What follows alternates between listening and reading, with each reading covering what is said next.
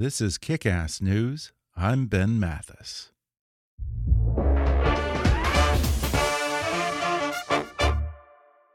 Today's episode is brought to you by Kronos. Kronos provides HR solutions for the modern workforce and the people who support, motivate, and engage them. They put HR, payroll, talent, and timekeeping on a single cloud-based platform. Learn more about Kronos HR, payroll, talent, and time at kronos.com/HRswagger. That's kronos.com/HRswagger. Dan Pfeiffer worked for nearly 20 years at the center of Democratic politics, from the campaign trail to Capitol Hill to Barack Obama's White House. But it was Donald Trump's victory and Republicans' incessant aiding and abetting of Trumpism that radicalized his thinking. Now the #1 best-selling author and co-host of Pod Save America urges Democrats to embrace bold solutions in order to defeat Donald Trump in 2020 and overcome the broader threat of Trumpism in the long run.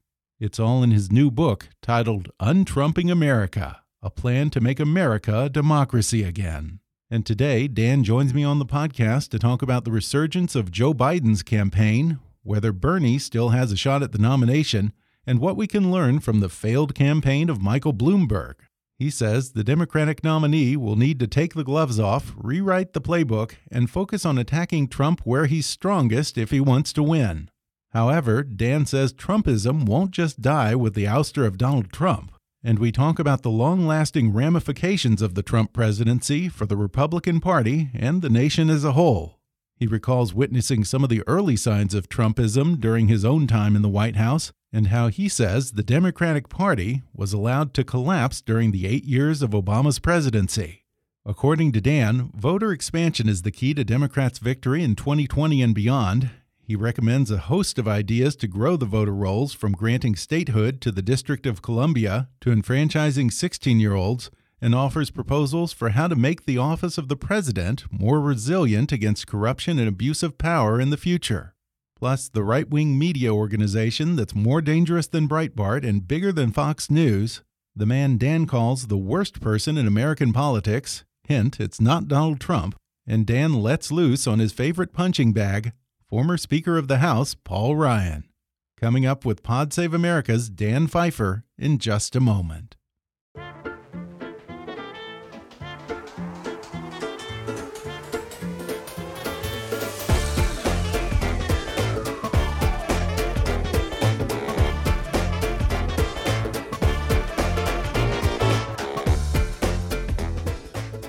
Dan Pfeiffer is the #1 New York Times bestselling author of Yes, We Still Can and co-host of Pod Save America.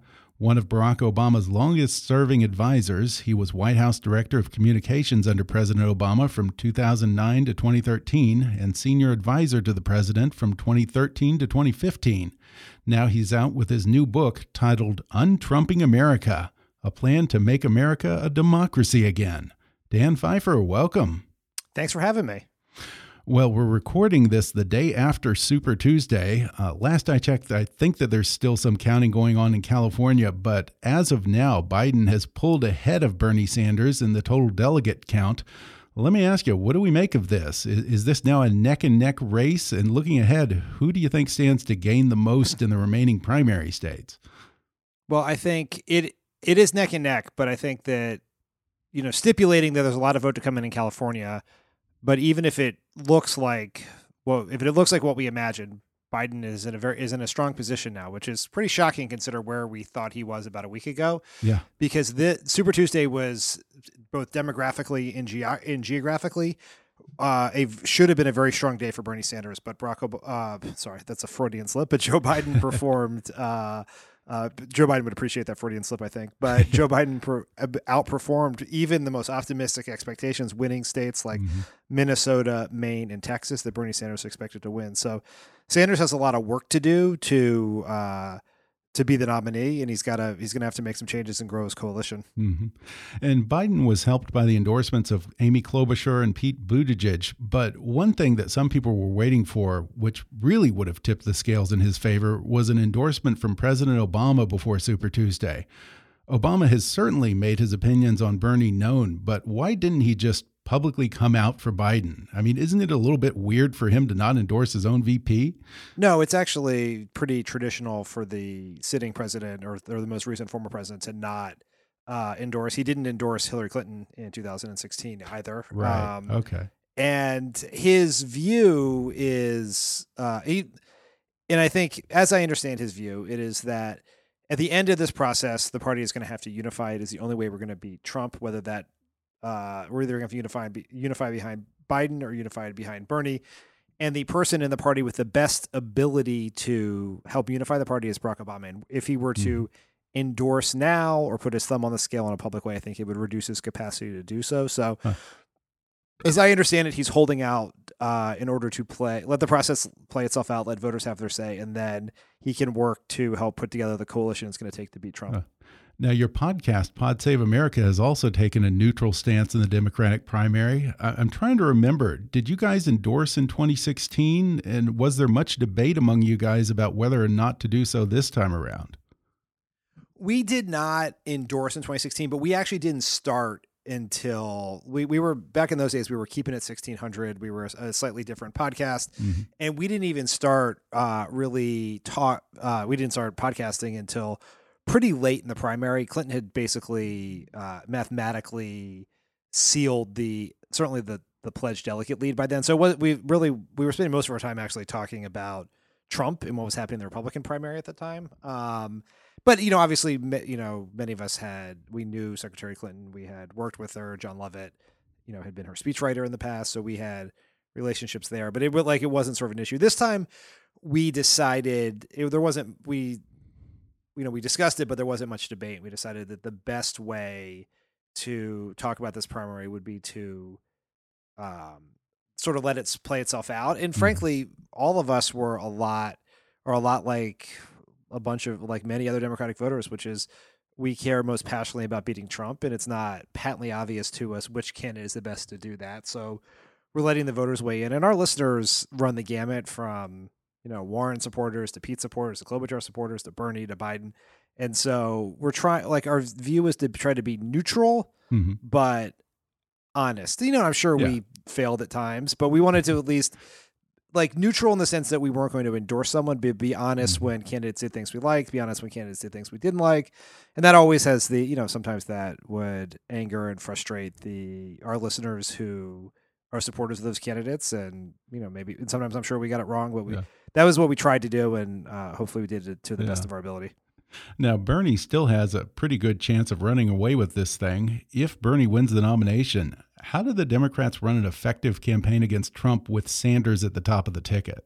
Oh, look, I'm going to be very clear that if Bernie Sanders is the nominee, myself and everyone at Pod Save America will be 100% behind him. We will do what it takes to encourage our listeners who were not who were not feeling the burn to get behind Bernie. We will make the case for why he would do a good job and obviously why he's exponentially better than Trump. I think Bernie can win, and Democrats who say he can't win are ignoring both the data and the lessons of the 2016 election. That doesn't mean he will win. I would say the same thing about Joe Biden, but Bernie Sanders can win. It is incumbent upon the party, if he is a nominee, to unify behind him, because Bernie Sanders with a unified Democratic Party can win. Bernie Sanders with a divided Democratic Party cannot win. And so unity would be critically important, which is one of the reasons why Obama is taking the approach he's taking. Per your previous question. Yeah, it does feel a little bit like 2016 in the sense that, I don't know, it seems like there's something intangible about Bernie that we can't quite put our finger on, that maybe he could pull it off. Maybe he might surprise everyone. Maybe he might be the secret mix of extreme policies and a little bit kooky that actually pulls it off, kind of like Trump did. Yeah, well, I think if he's a nominee, that's certainly like the thing that Bernie has going for him are the following in a race against Trump. One is I think he has a very strong economic message that has populist appeal to a lot of the voters that Trump was able to peel off from Clinton. Two, Bernie Sanders is, whether you like him or you dislike him, does not seem to anyone like a typical politician. So it's harder for Trump to paint him as part of some sort of corrupt political establishment. Sure. And third, his supporters are very enthusiastic, and that is helpful in terms of organizing, in terms of communicating. And so he has real strengths in that election. He has weaknesses too, for sure. And Trump and the Republicans would look to exploit those, but he certainly can win. He now has, like, we should be pretty clear that he has some very real challenges upcoming in this primary if he wants to be the nominee. And he, like, in every state, he got between 30 and 35% is the ceiling. And he did not perform better than that in any state yet in this primary, while Biden in some states was getting north of 50%. So Bernie Sanders was well positioned to be the nominee in a race with 4 and 5 candidates. In a race with essentially 2 candidates, it gets much more challenging. So he's going to have to figure out very quickly how to grow his support, and particularly among African-American voters who are the most critical constituency within the party. And I guess now, the day after Super Tuesday, we can actually do a post-mortem on Bloomberg.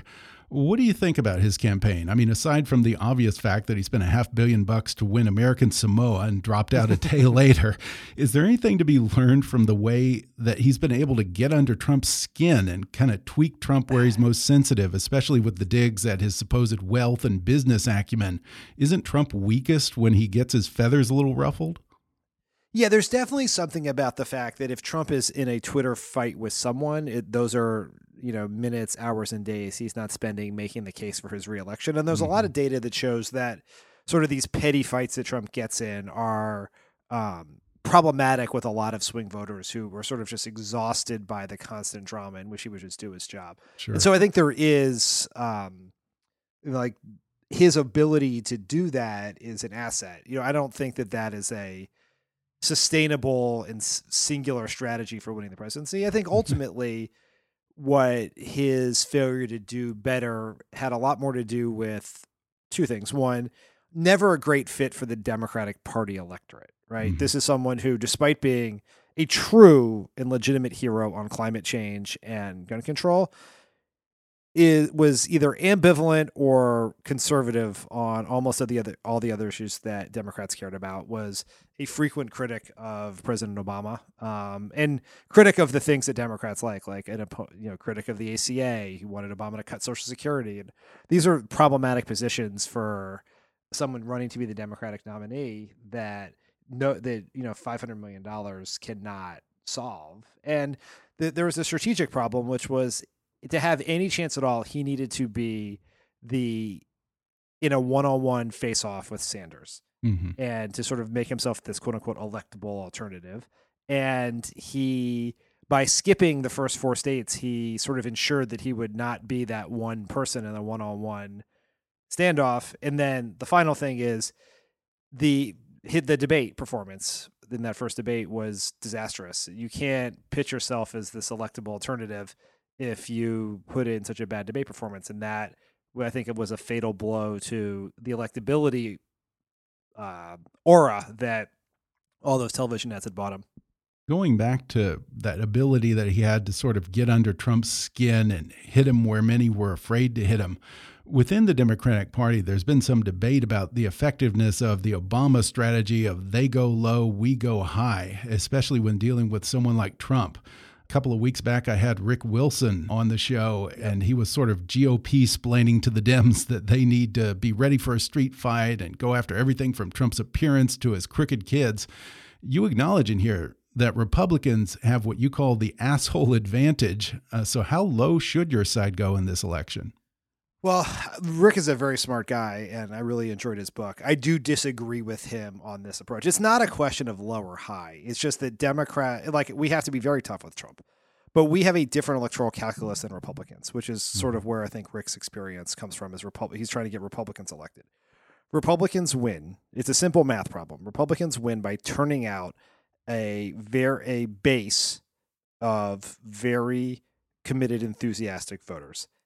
And trying to sow enough cynicism that the Democratic base, which involves much more first time and periodic voters, to sow enough cynicism to keep them from coming out.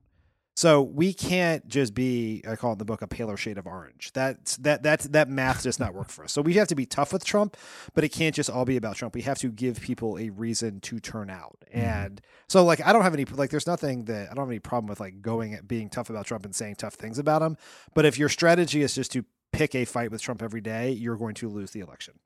And in the last presidential election, it was sort of like Hillary and the Dems were fighting with one hand tied behind their back because they stuck to the generally accepted rules and norms of politics while Trump didn't. How can the nominee overcome this disadvantage this time around? Does he need to play by the rules, break them, rewrite the playbook, or what?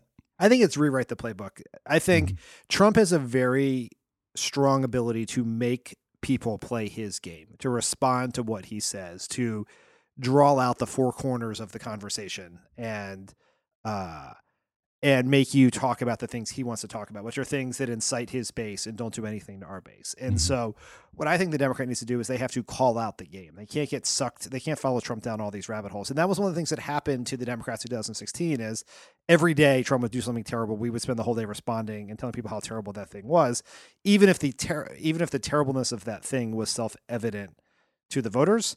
So I think you have to call out what he's doing and explain why. So when Trump, like in 2018, when Trump sort of fosters this conspiracy about this caravan full of ISIS and MS-13 members coming towards the border to, hurt America, like you don't have to buy the premise of the conversation. You can say that Trump is trying to scare you, and here's what he's trying to distract you from. Here's why he wants to keep us divided. He wants to distract you from the fact that he wants to cut Medicare and Social Security to pay for a tax cut for large corporations. He wants to distract you from the fact that he and his family are getting rich off your taxpayer dollars through his hotels and resorts. He's trying to distract you from the fact that he is making it easier for large corporations to pollute your water and air. And so it is like we have to learn the jujitsu of pivoting instead of letting him tell us what we're going to talk about every day. We can't let Donald Trump write the Democratic talking points every morning. And to the extent that there is any strategy to what he's doing, he's been very good at anytime he's in trouble with something, anytime he has a scandal or a policy issue that is seriously has the potential to affect him, he's able to throw out something that's just completely batshit crazy, but not particularly consequential, just to change the narrative. Yeah, that's right. That's exactly right. He has made himself the nation's assignment editor, and we can't play that game. You advise in here that whoever the nominee is to hit Trump where he is strongest, which has always kind of been one of the basic tenets of political strategy. What do you see as Trump's biggest strengths, and how do you chip away at them this time? Well, I think there are two primary ones that help him expand his coalition. One is the economy, which creates a permission structure for people who do not like Trump to support him, because they can say, well, he's boorish, he doesn't seem particularly good at his job, but the economy's strong, so why change horses mid-race? That's one. And trade is the other one. Trade is sort of the one where he went against Republican orthodoxy by being an anti-trade America Firster, which is sort of bucking the Chamber of Commerce, Wall Street wing of the party. And on both of those, he is vulnerable. Obviously, just in the 2 weeks since the book came out, the economy has seemed more rocky as the market has been going up and down because of the coronavirus. And so we'll see how that plays itself out. But even in a scenario where the economy stays, it turns out, everything goes right, we get very lucky, coronavirus gets handled, and the economy returns to something like it was, before a few weeks ago, Democrats have an opportunity here. And we have to, I argue Democrats have to reframe the question. If the debate is about whether the economy is quote unquote working, Trump is going to win because the traditional indicators of the economy, like the unemployment rate, are historically good. Democrats have to reframe the question for who is the economy working for. That the gains of the economy, particularly under Trump and due to his policies like the tax cut, have been most beneficial to corporations and the wealthiest. And we have to, there's an argument to be made there that I think Democrats can make, which goes something along the lines of, under Trump, large corporations have never made more money, paid less in taxes, wages have barely gone up, while the costs of healthcare, energy, housing, college, retirement have skyrocketed. Trump wants to cut Social Security and Medicare to ensure that everyone in America pays more for their Amazon Prime subscription than Amazon pays in federal taxes. And the big X factor that's emerging right now is the coronavirus in this election. What do you think is the potential impact of that? I mean, nothing ever seems to stick to Trump, but once people start fearing for the safety and health of their families, do you think that that could be the thing that does them in? I'm hesitant to make any predictions about how these things play out. Like one of the lessons we should definitely take from the last few years of American politics is people have very short memories. So, Sure. Impeachment was going to be the biggest thing in the world. Does anybody remember impeachment, even though it ended 3 weeks ago when Trump shut down the government? We thought that would be the most decisive thing ever. Right. That got flushed down the memory hole. And so we'll have to see how this plays itself out. This is obviously the first true crisis Trump has faced, not of his making. And if they mishandle it, it can have real political consequences, but it's too early to say what that's going to mean. And I do there is this question of, does nothing stick to Trump or does everything stick to Trump? Right. And it may be that everything sticks to Trump because ultimately his approval ratings are really mediocre for someone who is presiding over what is on its face a very strong economy. He currently, things can change, but he's currently under his win number in all the states he needs to win in all the swing states. And so the idea that Ukraine, impeachment, how mishandling the coronavirus, just being a general numbskull has not impacted his political prospects is, I think, not necessarily correct. And that there are things pushing down on, the model would be a normal president with this economy would be cruising re-election. And Trump is not cruising to re-election, even if he has advantages as we head towards one. Let me ask you this, Dan. What do you think is the biggest thing that Democrats misunderstand about the Republican Party under Trump? I think we think that Donald Trump took the Republican Party hostage, that once Trump leaves, they will have an epiphany and go back to normal. And Donald Trump is not an aberration. He's the logical extension of the Republican Party.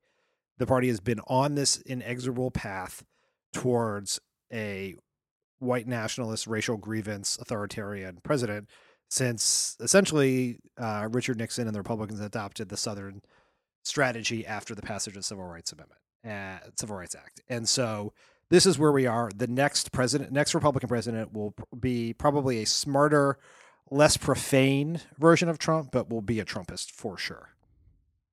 We're going to take a quick break, and then I'll be back with more when we come back in just a minute.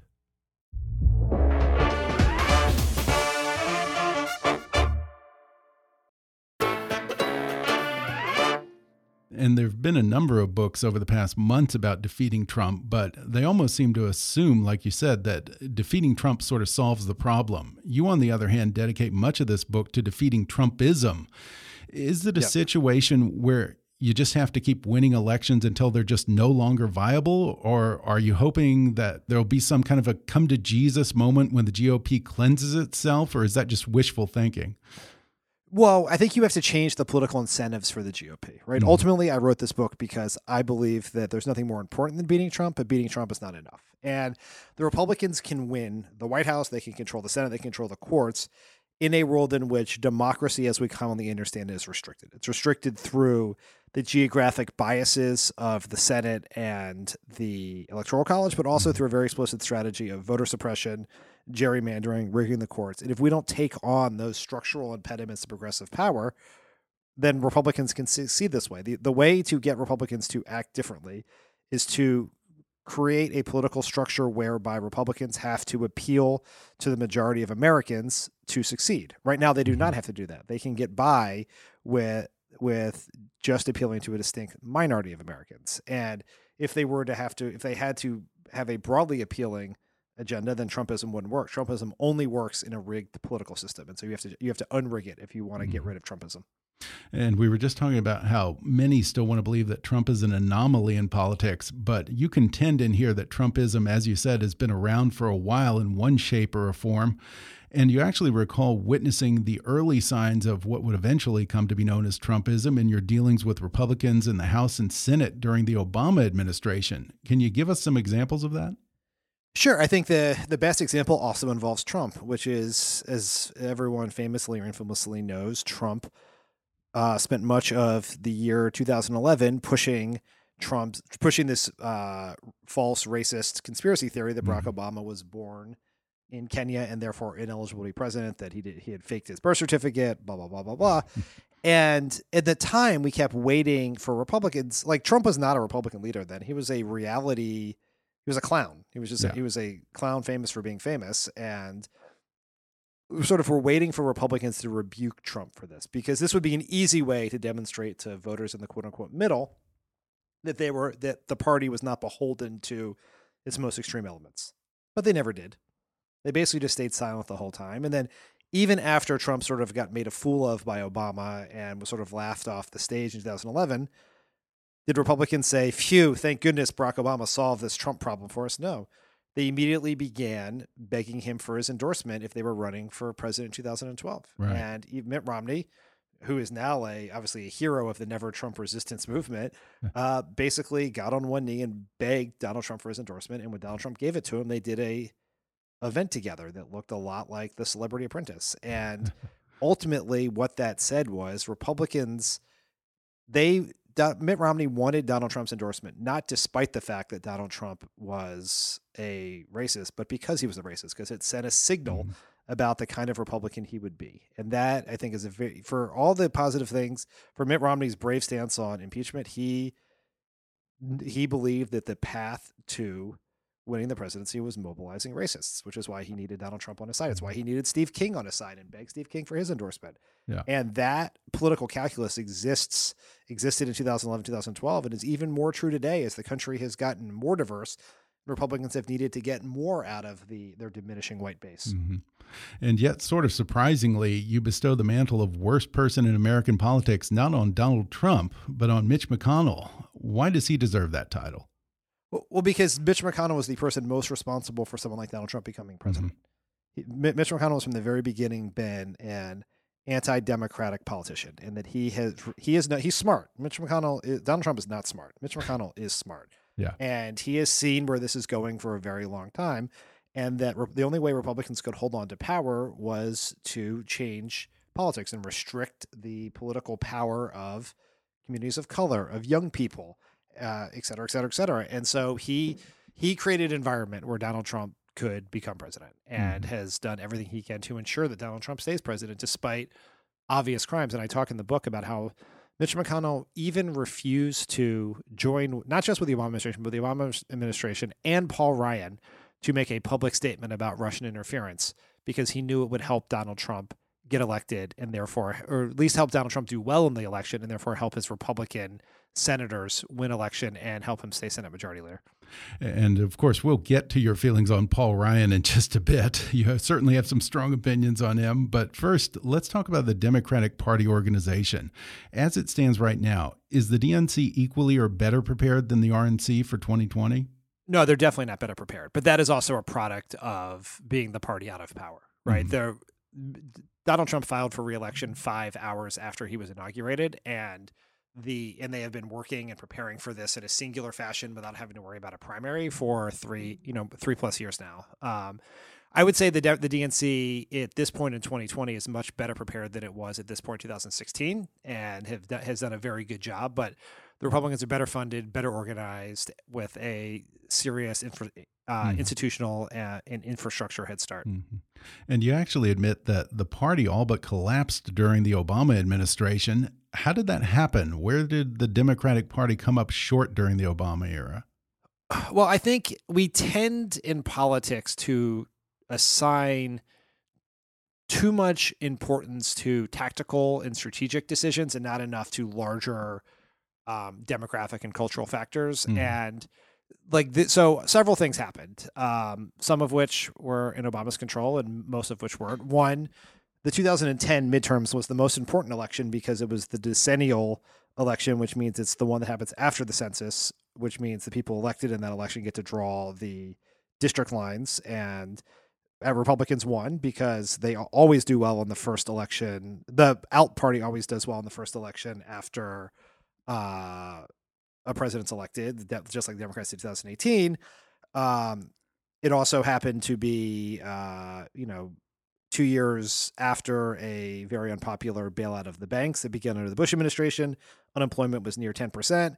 And then to make things even harder, the Supreme Court ruled for the plaintiffs in Citizens United, allowing the Republicans who have more money to massively outspend the Democrats on the stretch. And so we lost that election. The same thing that happened at the same time America was undergoing the post-Obama shift, where a lot of we had a lot of more conservative Democrats in southern state in very Republican districts that, as the country polarized, particularly on racial lines in the Republican Party, we lost those. What I think is a fair thing to say about all of us who worked in the Obama administration is that we did not do enough after that election to focus on building political power up at the state level, which would have allowed us to undo some of the gerrymandering and voter suppression Republicans put in place in 2010, post 2010. And I think we were probably overly complacent heading into 2016 about the possibility that Trump would win, and therefore sort of didn't fully comprehend how close the elections were, what actually was in 2012, and that I don't think there was a failure of imagination on the fact that Trump could beat Hillary, and therefore we did not do some things that would protect against that possibility. And in many respects, the battle between the Republicans and Democrats is a battle between voter suppression and voter expansion. Now, Stacey Abrams in Georgia has done a great job of raising awareness of this issue, but to some extent, she may be the exception. It seems to me that all too often Democrats have been hesitant to talk about voter expansion. Do you know why that is? It's one of the reasons why I wrote the book, because I think Democrats are reticent to talk about and do things that explicitly expand our political power. Republicans view political power as a means to Democrats view political power as a means to a policy end, and Republicans view political power as an end in of itself. And so we're very hesitant to do things. We have been in the past very hesitant to do things that we believe are right, but also benefit us politically. But that is changing. Like, that is definitely changing. And you're seeing that as more and more states are enfranchising formerly incarcerated individuals who've paid their debt to society. You're seeing that as, nearly every state that has Democratic control has put in place automatic voter registration, and are doing things to expand early vote and enact vote by mail. So we're doing things, but we have to be much more aggressive, and we have to be more strategic about how we do it. And one of the suggestions you have in here is that you say that you'd like to lower the voting age to 16. Let me ask you this. Yes. Do you trust the judgment of a 16-year-old, or would you trust the judgment of a 16-year-old Dan Pfeiffer? Yes, I would trust. I was a very mature 16-year-old. I mean, look, okay. There are some ideas I put in the book that I don't think are in danger of happening right now, but I wanted to put in there because I think it's important that we be aggressive, and we have the potential to shift the Overton window on what is possible in the context of democratic reform. I think there's the argument for 16-year-olds voting is very similar to the argument for 18-year-olds voting when we lowered the voting age a few decades ago, which is the issues that are most important now, most notably climate change, have real impact on younger people. And True. We should be engaged, whether you're a Republican or a Democrat, you should theoretically want as many people in our process to engage in our process as possible. And if you get people voting at 16, they're more likely to vote at 18, 20, 22, et cetera. And I certainly trust 16-year-old me or a bunch of 16-year-olds out there more than a lot of other people who are much older than 16. And so we don't have a maturity test on voting. But if we think you're old enough to drive a 2-ton vehicle or however much a car weighs on the streets, then you can probably make an educated decision on who should lead the country or lead your state or lead your town. And you also call for D.C. and Puerto Rico to be given statehood. I wonder, why didn't Obama make a push to give D.C. statehood when he had a Democratic majority in the Senate and the House? Was there a window where he might have been able to pull that off? That is a fair question. And I think, and as I talk about in the book, it wasn't even a thing that was even really discussed, even though Obama and most of the Democrats supported. I imagine that if we had pushed for it, the 50, we briefly had 60 senators, but for most of that first 2 years, we had 59, which is, you need 60 to pass something under current constructs, which we should change. But I imagine, that's 59 or 60, depending on the month, was a quite conservative 60. You have Joe Lieberman in there. You have Ben Nelson. You have 2 senators from Arkansas, a senator from Alaska, a senator from Louisiana. And so I think I don't know whether it could have worked, but we should have tried. And absolutely. It is now. Barack Obama was a supporter of it in his 2008 campaign. It was a part of the platform in 2016. Everyone running for president supports it. It's insane that D.C. is not a state. I think for Puerto Rico, my view has always been that's up to the people of Puerto Rico. If they choose statehood through whatever means they come to that decision, then we should make them a state. If they choose staying the way they are, that is up to them. If they choose to become independent, we should grant them that. We should give them, they should have autonomy in this decision. And just to give you a sense of how absurd the Puerto Rico thing is the people of Puerto Rico are American citizens. A person in Puerto Rico has no say in who's president. If that person moves to, I don't know, say Florida, and lives there long enough to establish residency, which is like 3 weeks, then they can vote for president. So that just makes no sense. We should, at least make them part of the electoral college like DC is. And if they want to be a state, they should be a state. Yeah. And isn't there something where someone from Puerto Rico can run for president, but not vote for president? Yeah, they are eligible to be president, but they could not vote for themselves. Yes, that is correct. Ironic. One of the most interesting parts of this book is your chapter where you talk about the conservative media, and you give time to Breitbart and Fox News, all the usual characters, but you also make a particular point to sound the alarm against one group that doesn't really get much attention. In fact, I'd imagine that most of the people listening right now don't even know Sinclair Media Group. Why are they so dangerous?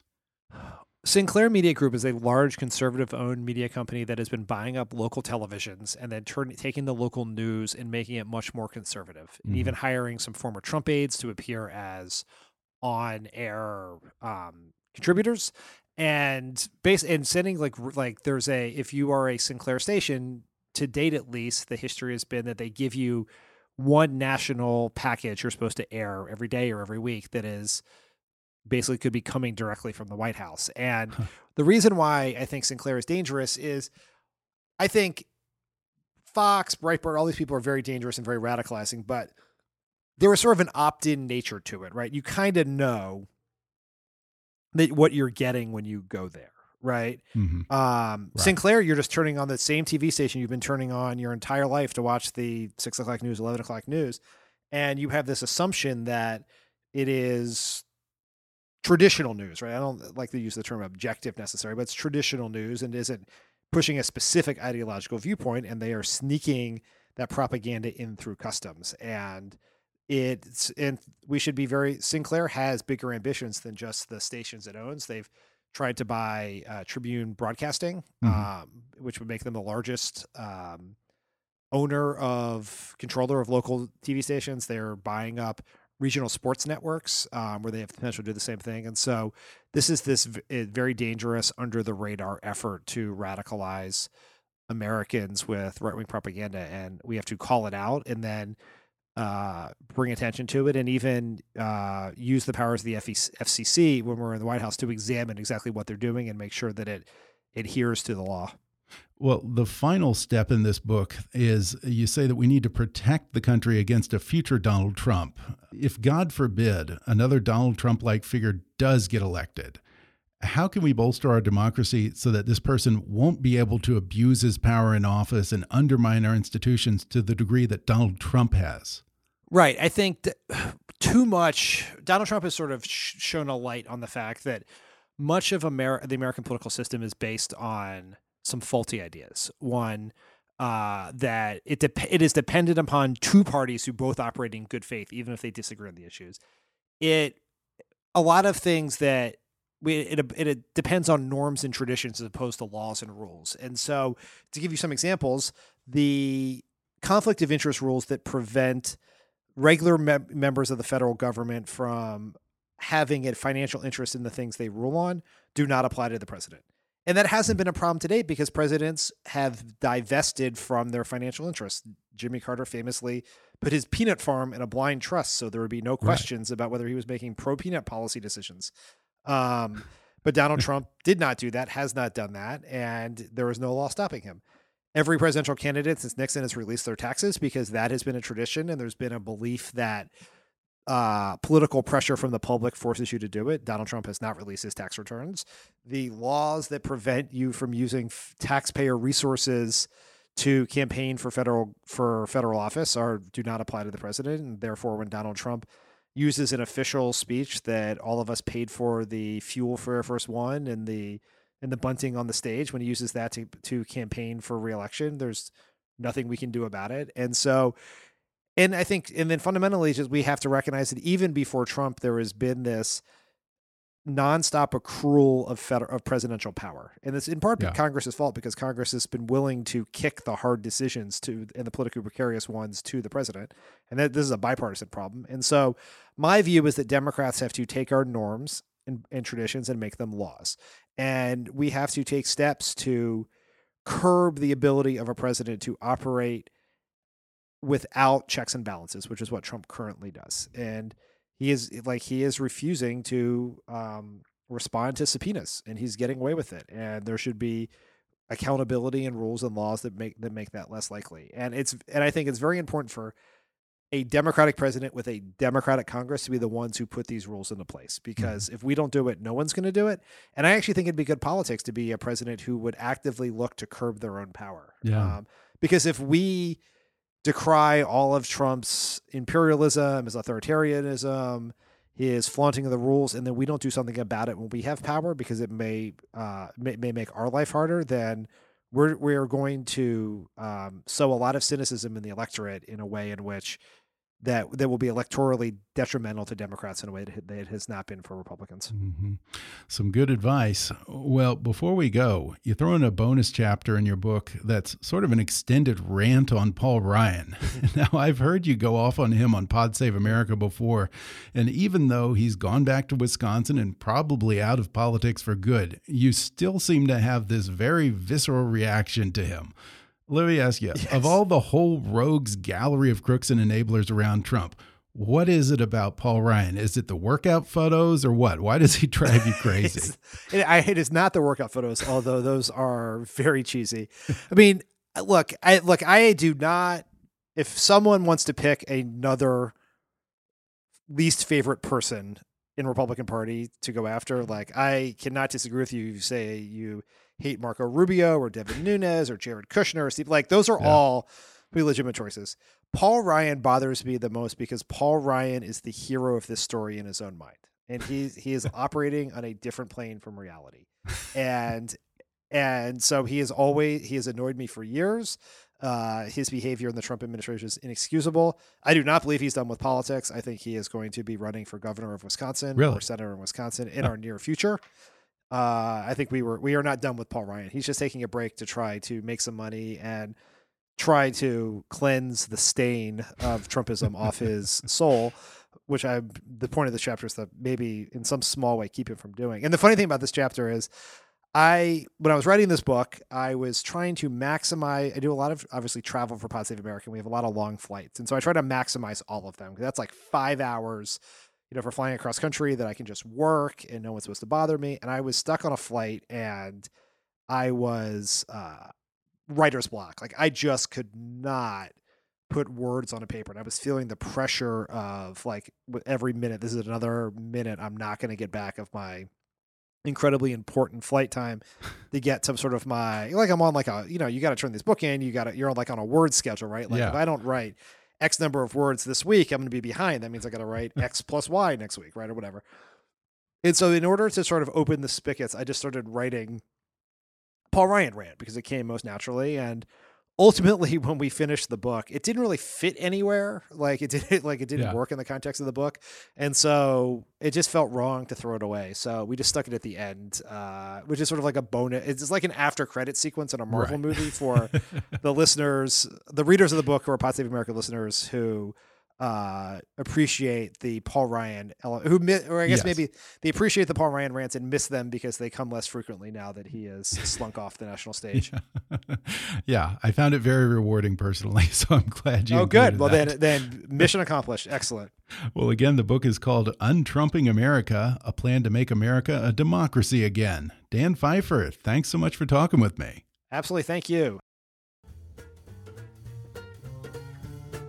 Thanks again to Dan Pfeiffer for joining me on the podcast. Order his new book, Untrumping America: A Plan to Make America a Democracy Again, on Amazon, Audible, or wherever books are sold. Listen and subscribe to Dan's podcast, Pod Save America, on Apple Podcasts or wherever you like to listen, and follow him on Twitter at Dan Pfeiffer. Today's episode is brought to you by Kronos. Kronos provides HR solutions for the modern workforce and the people who support, motivate, and engage them. They put HR, payroll, talent, and timekeeping on a single cloud-based platform. Learn more about Kronos HR, payroll, talent, and time at kronos.com/HRswagger. That's kronos.com/HRswagger. If you enjoyed today's podcast, be sure to subscribe to us on Apple Podcasts and rate and review us while you're there. 5-star ratings and detailed reviews are one of the best ways for new listeners to discover the show. You can also follow us on Facebook or on Twitter at @KickassNewsPod and recommend us to your friends on your social media. For more fun stuff, visit kickassnews.com, and I welcome your comments, questions, and suggestions at comments@kickassnews.com. For now, I'm Ben Mathis, and thanks for listening to Kick-Ass News.